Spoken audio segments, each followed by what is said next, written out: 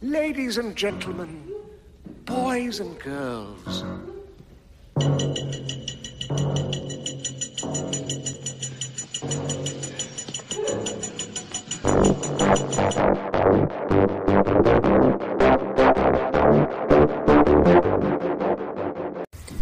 Okay, welcome. We're going to be doing another episode, Night Watch. Special guest, my brother, Killian. How you doing? Hey, how's it going, man? Doing good. How you feeling? Feeling good. Just, ready to talk about this great double feature we did. Yeah. So, just for a little feedback on it, we talked a lot about different ideas for horror movies, and we were talking about horror movies, and you came up with the great idea to do a double feature with John Carpenter's The Thing from 1982, and then the thing that was made in 2011, I believe. Yes.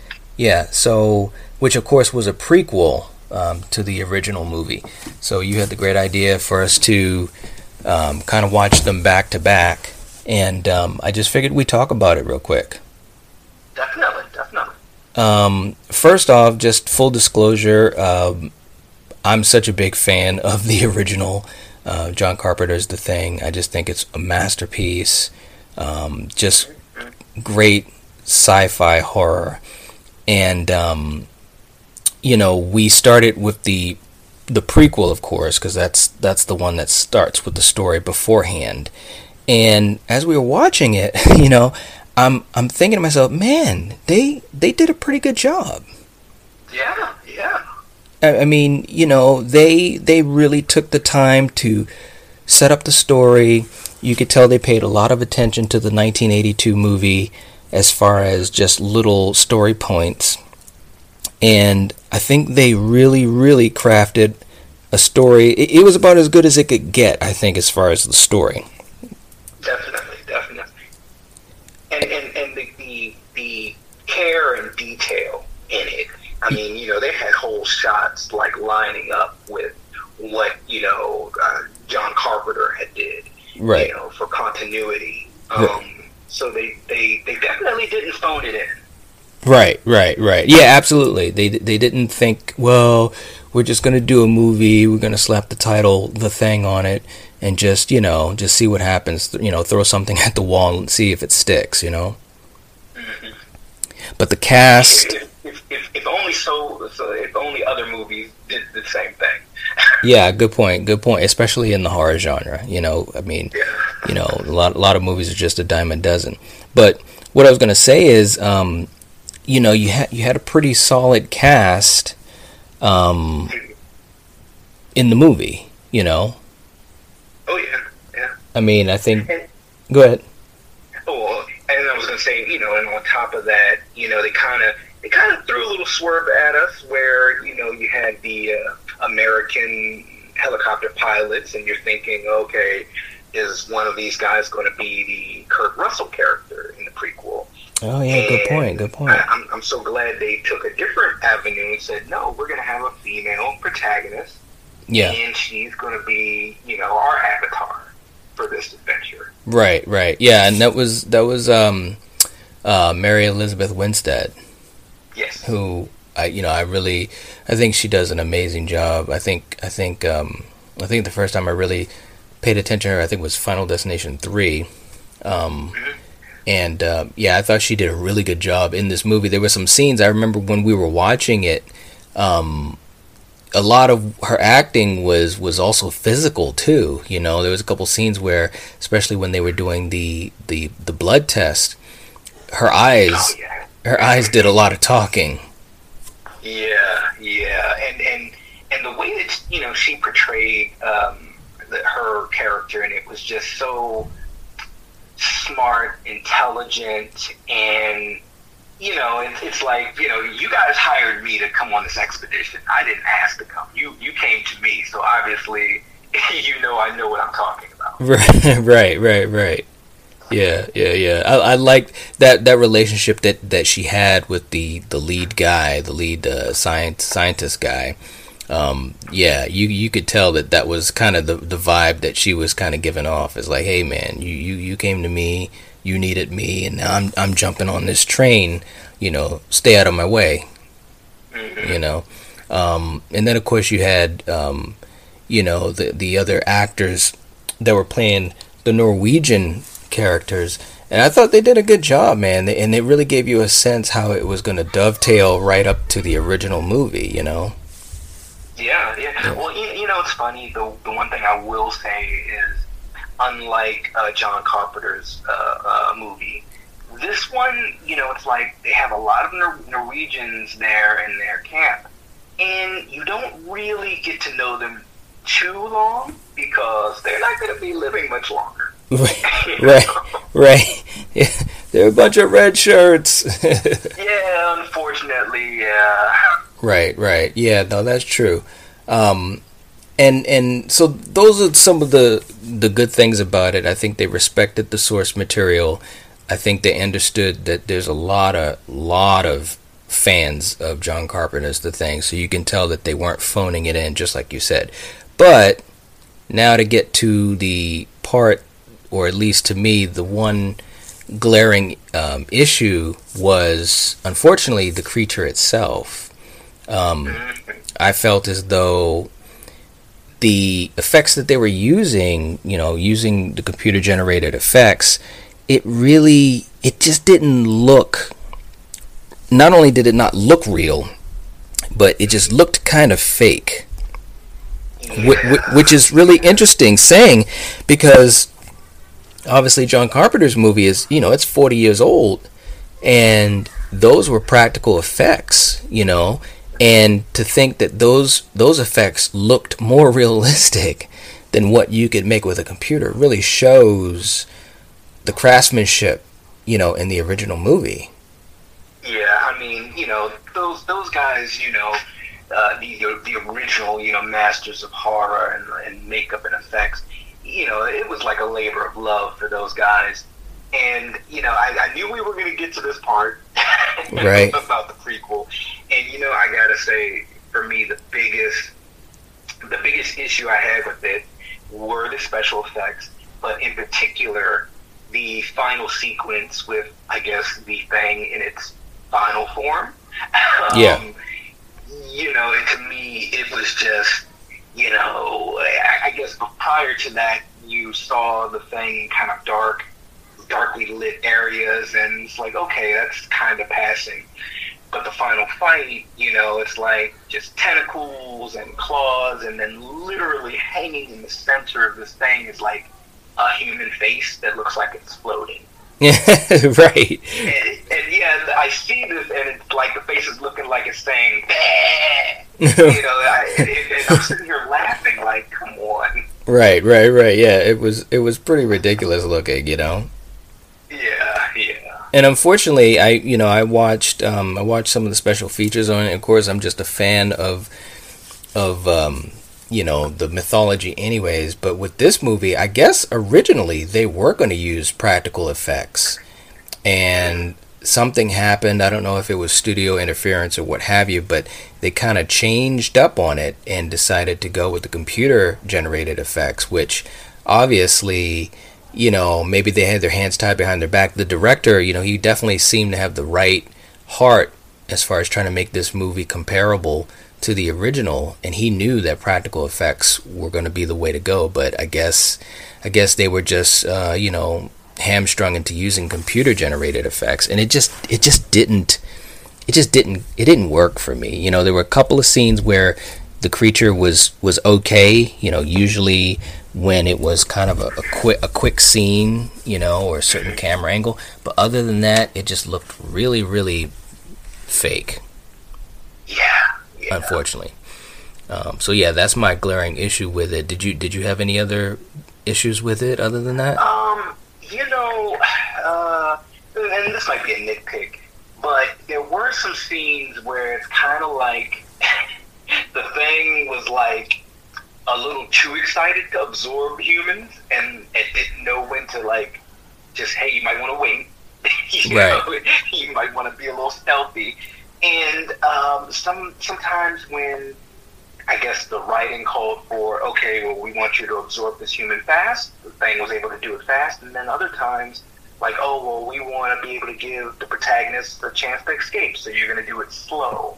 Right. Yeah, and once again, it's a nitpick, but it's just something that I noticed that, like, okay, like, why can't you absorb this fast all the time? Right. No, you're right. I agree with that. So then, of course, the great part about the movie is the ending. When you get to the end and the credits are rolling, it really ties it off to the next movie, because you see Lars get into that helicopter trying to chase the dog. Yes.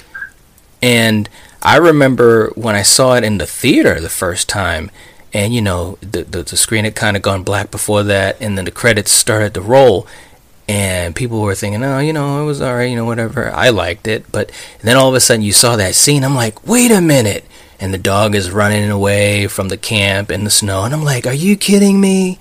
And, and they did a couple of shots that they looked directly like it was from the original movie when he was aiming at the dog shooting. Yep. So I thought it ended really great, and it made for a nice little transition for this double feature. But of course, now to get to the main course, what we had been really waiting for was of course John Carpenter's The Thing from 1982, starring Kurt Russell. What? Geez, man, what can you say about this movie? It's just great. I mean, it's just a classic. I mean, it's got action, horror, comedy, suspense, and I mean, literally, they're all in there. It's like the perfect gumbo. Yeah, you got all the flavors in there. Yeah, I like that. Yeah. And it's funny because, again, with the 2011 movie, the prequel, I liked it and I thought it was good. But I'm going to tell you something, man. Once we got into the original, or I should say the John Carpenter movie, because of course the John Carpenter movie is a remake from The Thing from Another World from back in the 50s. But when we got to John Carpenter's movie, I could just already see the elevation just in the first couple of minutes. The elevation of the craft, the elevation of the movie, the story, and everything. And not only that, but I think we were talking about this before, is when stuff was happening, and even in between some of the suspense moments, it felt more tense. Definitely. You know what I'm saying? Like I was like really more on the edge of my seat. And I've seen this movie a bunch, dozens and dozens and dozens of times over the years. Have you lost count? I have lost count. I can say it's easily over 50, 60 times, easily. Maybe even double that. Sometimes I just put the movie on, even if I'm just doing something around the house or whatever. I just put the movie on, and sometimes I just like to hear it. Oh yeah. But and it's the perfect movie to go back to. It's like you're going back to see the boys. You're going back to see some old friends. Yes. Yeah. I mean, the cast was great. I love the cast and the characters. They spent a long time on location, just kind of hanging around each other, trying to build that closeness, because they were studying their characters and the characters' backstories. I think they were on location in, I think it was British Columbia, if I'm not mistaken. The special features on the Blu-ray are awesome. I mean, like a couple of hours worth of just behind the scenes, and the actors are getting interviewed and they're talking about the stories of making the thing. It was just awesome, and again, the creature, when the creature was on screen, it just felt more real. It felt tangible. Yeah, intangible. It felt nasty. It felt like foreign and unknown. Yes, and I mean that scene with when the head separated from the body of Norris. And the spider head, it's like, how did they do that? know what gets me the most about that scene, man, is like every time when I see that, and I know it's coming, I just love that the actor had exactly the the expression and the verbiage I would use. I mean, he sees it, and he sees it like walking out of the door, and he's like, "What the?" Right, right. I mean, just perfect timing on that. Yeah, I mean, and you look at that effect. I mean, there's a whole bunch of them in the movie that are amazing, but that one in particular that we're talking about, it's like, how did they do that? It's just crazy. And Rob Bottin, who did the the creature designs and the effects and so forth. I mean, he was working, endless amount of hours. He worked so much on the production of this movie, he actually had to be hospitalized when they were finished shooting. Because he had worked so hard, and you can tell is kind of where I'm getting with that. You could really tell that there was a lot of effort made into this movie, and unfortunately, one of the last things I wanted to mention was when it came out into theaters, it was a dud. It didn't do well at all. I mean, and it's interesting because it came out in 1982, which to me is one of the greatest years of movies, and nothing could withstand the champion alien of the summer, which was E.T. Every movie, Well, see, John Carpenter just needed the thing to sell more Reese's. Maybe that would have helped. Right. Yeah, but I mean, it didn't do well at all. E.T. kind of obliterated all the movies around it, and there were other great movies out there too. There was so many movies. You had Rocky III, you had Star Trek II: The Wrath of Khan, which is the greatest Star Trek movie, by the way. I mean, we'll get into that at some other point. But you had Poltergeist, you had all these great movies, and it was a dud. It didn't do well at all. I don't think people were ready for it, as far as a depiction of an alien like that. And it was slimy and gross and dark. The ending was bleak. Very bleak. Yeah, I just don't think commercially people were ready for that. But the interesting thing is that now, years later, it's become a legendary cult classic. I think people found their connection to it on VHS and home media and stuff like that. And I mean, and that's how we found it when we were younger. We watched it on VHS or whatever. And it's funny because now that movie stands as tall as the box office champions of that year, like an E.T. or like a Poltergeist, And it's just funny how that is. And unlike those, and maybe this might be a dig at those, they've aged better in my opinion. Yeah. Because the Thing to me is the perfect bottleneck film. Yeah. Where you have these protagonists, and then you have an antagonist, and they're all trapped in the same location. Right. Yeah. Yeah, no, I agree. Now, with that being said, too, do you have any issues with the movie, or anything that you would change, or? Well, I was literally about to ask you the same thing, because I know you've seen this movie like 50, 60, 700,000 times, and to me, as far as a genre movie with sci-fi elements and horror elements, if I was to give it a score, 10 being the highest, I would have to give it a high 9, because I feel, nothing's perfect, but it's really hard for me to sit here and think of pros and cons. And the pros, I have so many, but as far as cons, I can't come up with any. Yeah. And I look to you to tell me, because, like I said, you've seen it more than me. And, do you see any cons with it? And what score would you give it? Well, obviously, I don't know, I can't say that it's a perfect movie. I mean, there's not really too much that's could be considered perfect. So I'd probably say it's a 9.5 out of 10. But I mean, if I had to say anything about the movie, maybe just like at the end when Wilford Brimley was absorbed into the thing, we knew who was the thing and who was, or at least we thought we did. And Kurt Russell and the last couple survivors had to face off with it.